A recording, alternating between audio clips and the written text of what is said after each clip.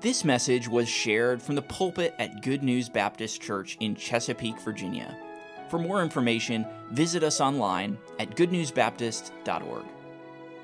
Tonight we want to conclude the series we've been in on Reformed or Covenant theology. We're going to look at a theme tonight that should encourage us in our lives in many ways, but especially even in our prayer life, and that's the subject or the application where we'll be concluding in this message this evening. One emphasis of Reformed theology is the providence of God. Now, while this doctrine in some cases has been emphasized over the clear teaching of other scriptures, and we've talked about that, it is not my intent at all to minimize the fact that our God is providence. Leonard Woods defines divine providence this way. I hope you're going to be able to take some notes tonight. You'll be able to refer back to this. But Woods said this: the doctrine of divine providence is that all things are sustained, directed, and controlled by God. Do you believe that that is a true statement? Not a trick question. It's a true statement. God controls all because He is over all. Saints in ages past often used the word providence as a synonym for God Himself. I think it would be a good thing if we got back to that. Here's what providence did for me. Here's what providence taught me. We refer to God as being sovereign, but have you ever taken a close look at that word? What's the second part of the word? Reign. He is sovereign. He reigns over all. But do we believe and truly understand that He reigns supremely in every detail of everything? We know that in our heads, right? We see it in the Bible, right? We even can see it more easily in how God works in others' lives, but do we recognize it in our own life? Leighton Talbert wrote a book titled Not by Chance. I think it's been in our bookstore. If you have not read Not by Chance, it's a thicker book, but you need to read it. It will open your eyes. It'll make you think about the providence of God. But in the book, he notes that there are three ways that an individual responds to unusual, unexpected, and unexplained events. People view these events as, first, pure chance. Things happen because. Why? Well, pure chance. Referred to as fate, fortunate, coincidence, luck. Can I challenge you as a Christian? Be careful how you use those words. What a coincidence. No. I hear Christians say, well, boy, he was lucky. No. Well, I was just fortunate. Not of God's providence. All right, here's the way others look at it. Cosmic contest. A great struggle between God and Satan, and sometimes it looks like Satan's winning, and sometimes God's winning. Let me ask you a question. Is there ever a time that God is losing? Never. Biblically, we would rest on this third area, divine control, the overruling will of God in every aspect of His creation. Something simple as this truth, where sin abounded, what? Grace did much more abound. How's that possible? God's providence. So the way a Christian chooses to view life's circumstances will affect every aspect of his or her walk, including our worship, our joy, obedience, and ultimately our reward when we get to heaven.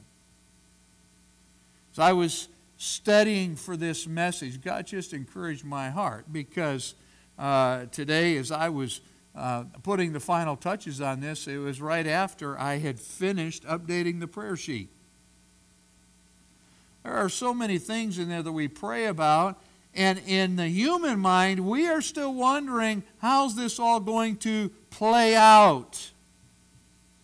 But then when you take a long view of God's providence, it removes the doubt. In fact, right before the service tonight, had a very quick discussion with Mike Rock. Well, treatments were supposed to start. Now it's going to happen in March. And we could look at each other knowing we really don't understand all of this. Certainly they don't, though it sounds like a doctor tried to explain it to them. But is God in control? And do all things work together for good to those that love God? Absolutely. I believe God would have us maintain a humble spirit before the Lord that believes this: God can do anything. He makes everyone. He can do everything He says. God rules all existence and circumstances, and His rule is unrivaled. Now, there are those that oppose Him, but do they ever really gain any headway opposing God? No, in fact, God says this, Psalm 2, He that sitteth in the heavens will laugh. Now, does He think their sin is funny? No. But the fact they think they can contend with Him is pretty silly. So this is what the Bible teaches, Isaiah 46, 9 to 11, and I'm shortening this for sake of time. I am God, and there is none else. I am God, and there is none like me. My counsel I shall stand, and I will do all my pleasure. Yea, I have spoken it. I will also bring it to pass. I have purposed it, and I also will do it.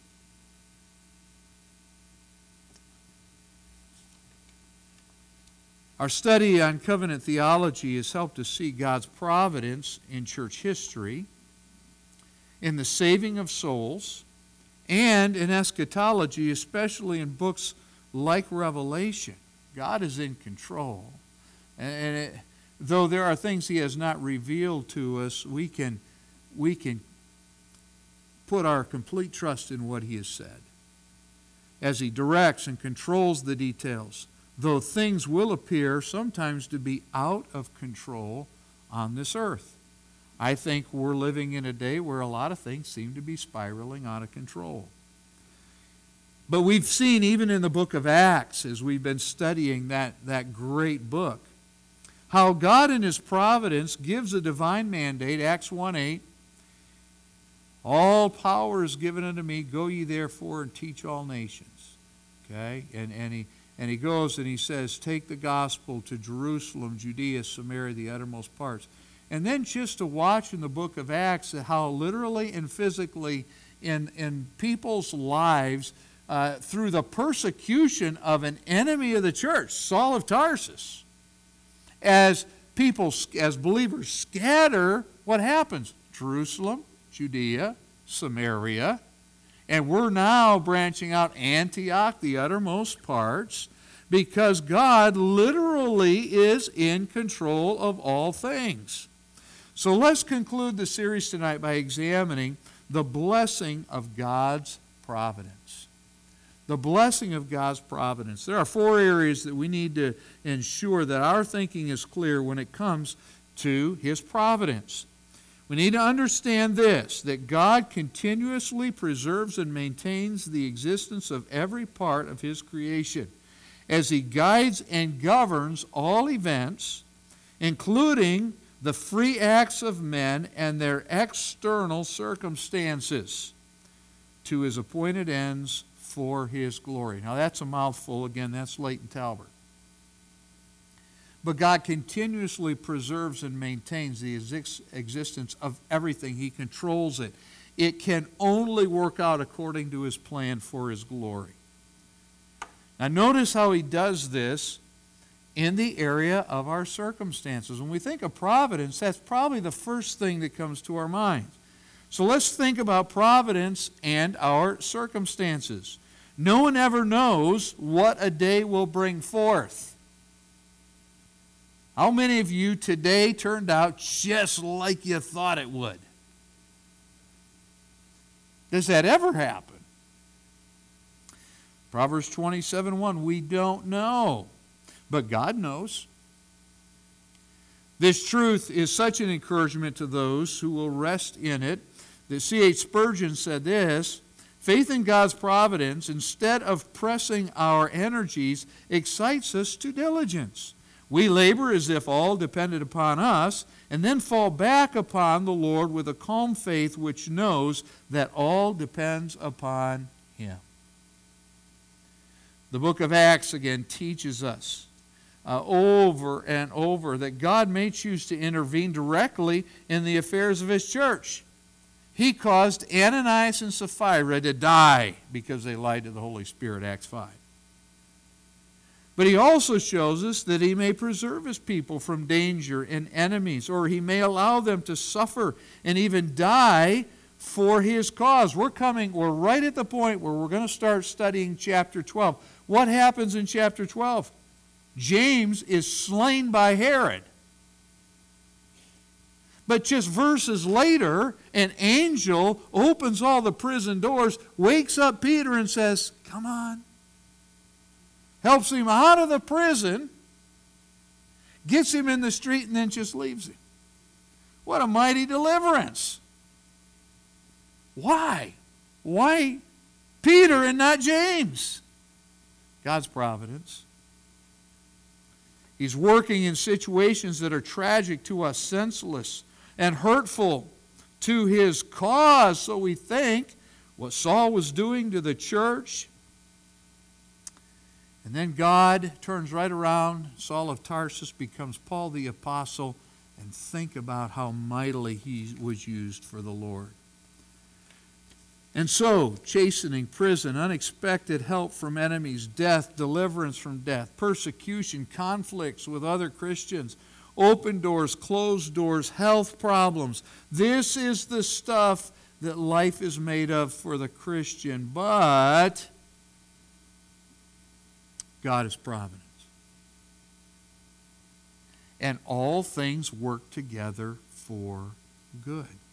He that hath begun the good work in you will perform it until the day of Jesus Christ, when you meet Jesus. And so you may have your Job moments where, what is going on?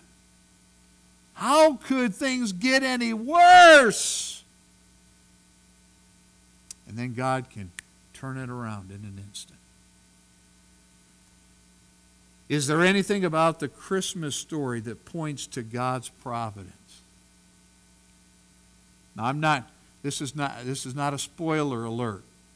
The Pastor Ned has picked out a video that will be shown in the upcoming services. And it alludes to the fact, imagine your wife is expecting a baby. It could happen at any time. And some knucklehead in Rome decides the whole empire needs to submit to a census. Just so happens you live in Nazareth and you've got to go to Bethlehem. There is no public transportation.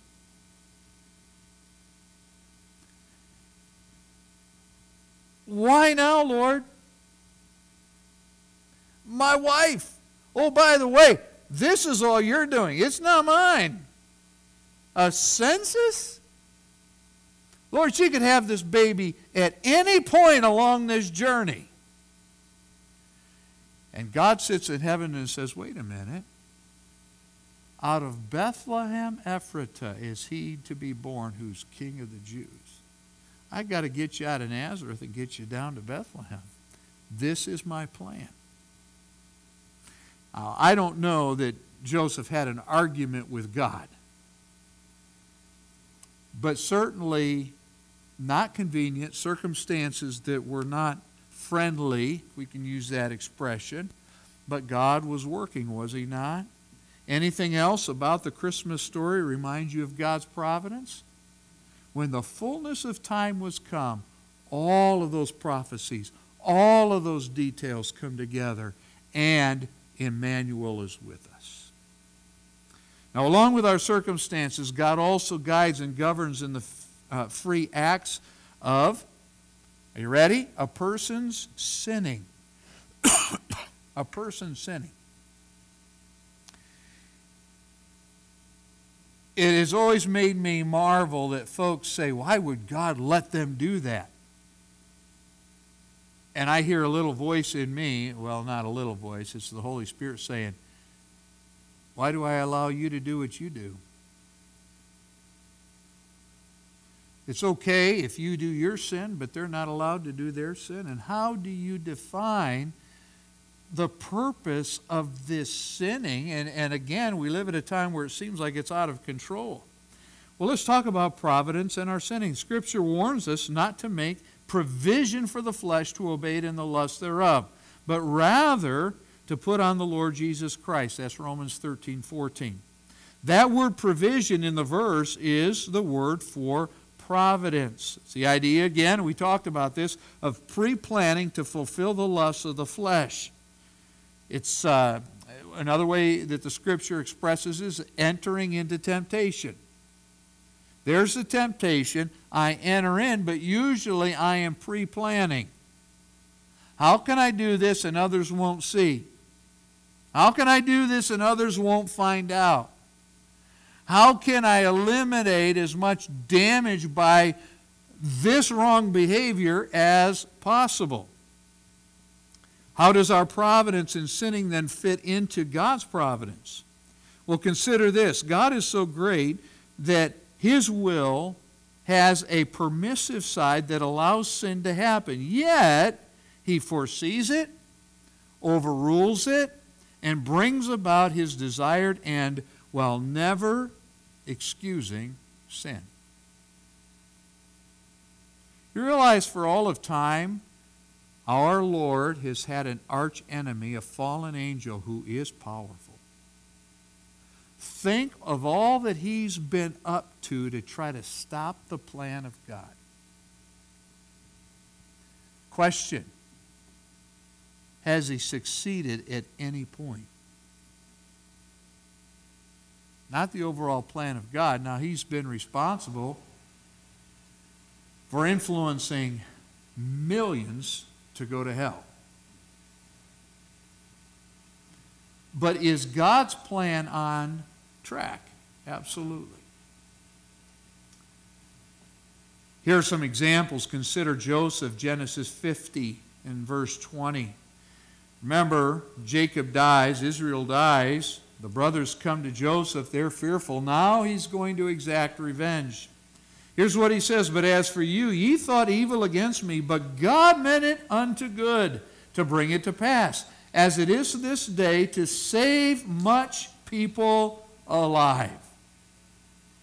400 years later, God's providence would be seen again in a character named Pharaoh, who hardened his heart, and then had God harden his heart. And we know that whole story, what God did there in His providence to deliver His people. God's providence is working in our circumstances, in our sinning. Next, His providence was at work in your salvation and mine. The same faith that was required to bring us to salvation is also necessary to believe that God's revelation often transcends the capability of our own human logic. Again, last time we looked at this matter of how can we have free will, but God elects. Well, it's God's providence. And we come down to the reality of Romans 11:33. Oh, the depth of the riches, both of the wisdom and knowledge of God. How unsearchable are his judgments, and his ways past finding out, unless he chooses to reveal those to us. So when the doctrine of election is referred to 22 times in our New Testament and says that God chose who would be saved. But God also says that whosoever will may take the water of life freely. Revelation 22:17. Both can be true, listen, and they are. I emphasized in the last message what Leighton Talbert so clearly stated, again in the work that I have cited that he wrote. Here's what he says: we are not at liberty to draw conclusions that contradict other explicit statements in Scripture. To take one logical step in either direction will topple a person into heresy. Why have we taken these weeks to talk about Reformed or covenant theology? Because some of what is being taught to the church today, I'll just be blunt, it's heretical. God never created a soul to damn it to hell. Now, logic may take you there, but God didn't say that. And if you say what God didn't say and claim that's truth, that's heresy. Jesus says to those who are lost, if I be lifted up, I will draw all men to myself, John 12:32. Scripture says to the Christian that election is the gracious determination of God to save a lost person. Therefore, we must witness for him, because how shall they hear without a preacher? And I shared with you the example of Paul in Corinth before he even begins his ministry there, Acts 18 and verse 10. So God directs and controls all things pertaining to our circumstances, our sinning, our salvation, and then finally, our praying. Providence and our praying. In Exodus 32:14, with Israel, and then Jonah 3:10 with Nineveh, God had determined to destroy two nations, Israel and the Assyrians. By their sinning, a holy God was just to determine to do what he had decided to do. But in both of those verses that I give you there, the Scripture tells us that God repented.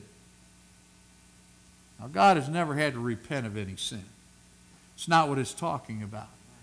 It's saying that after Moses prayed and after Jonah prayed, God changed his mind.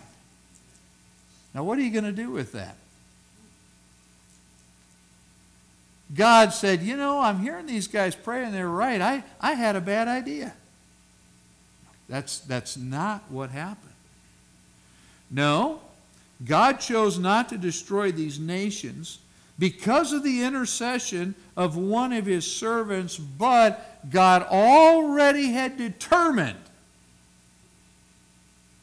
I'm going to declare my judgment for what sin they have done.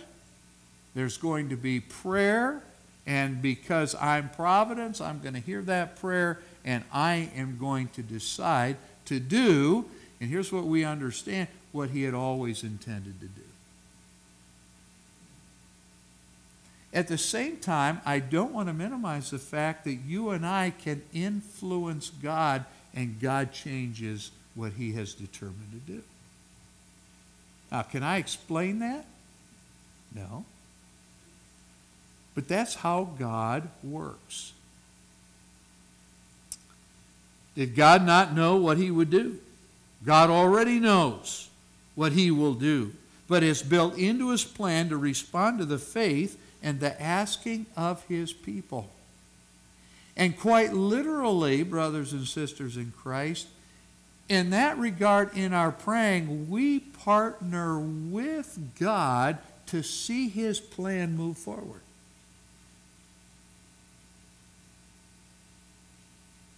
Matthew 6:8 says, Be not ye therefore like unto them, the hypocritical Pharisees, for your Father knows what things ye have need of before ye ask him.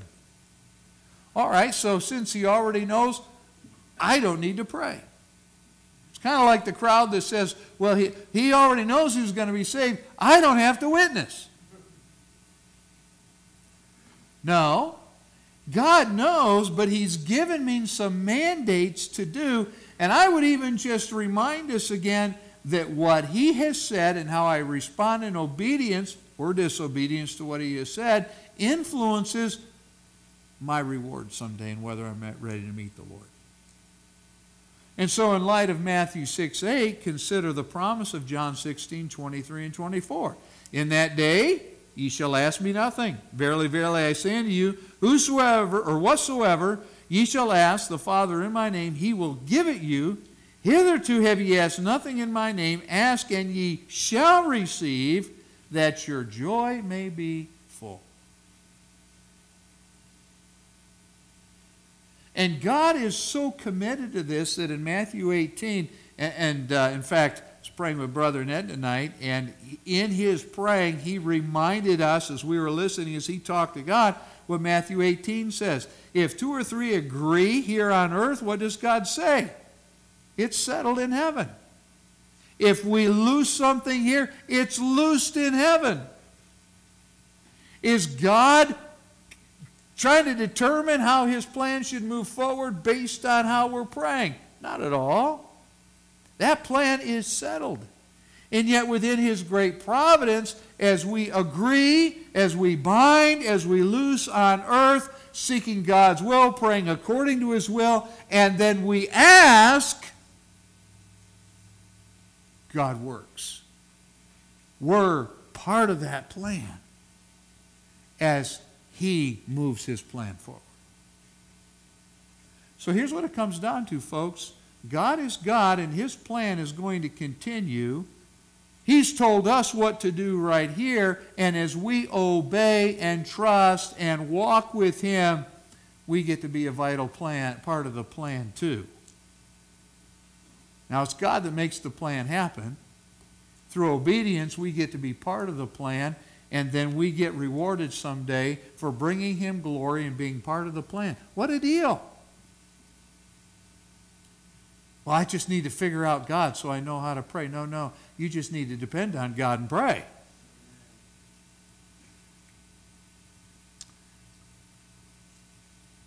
God in his providence has built into his plan to respond to our praying and make it part of his plan. Amazing. When we don't pray, he has built into his plan not to answer, and he will still be glorified though we miss out on his blessing. So let's conclude. God's providence is a blessing. There's only one in the universe who is omniscient. That means all-knowing. And it's not your preacher. It's not your fellow members at Good News. In fact, it's not anybody in the body of Christ, but the head of the body, who is Christ. He is all-knowing. But in light of God's providence, we can move forward in our circumstances, helping others come to Christ, and even how we view sin, and then how we pray, realizing that God is in absolute control of all things. And so as I trust and obey, as I follow the light of his word, the reality is when storms come, when things happen that I cannot explain, cannot understand, things that actually even seem to oppose his plan in my life, I can rest in the providence of God. I have no reason to fear or doubt. I can trust him. And in faith, I continue to move forward. God can do anything but fail. His rule is unrivaled. So rest in God who is providence, and let his providence encourage your absolute obedience. Trust in the Lord with all your heart. Lean not unto what? Your own understanding. In all your ways acknowledge him, and he shall direct your path. Why? He's providence. Let's pray. Father, thank you for the truth in your word.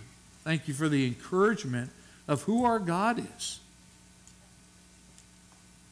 You are providence. You do all things well. The judge of all the earth will do right.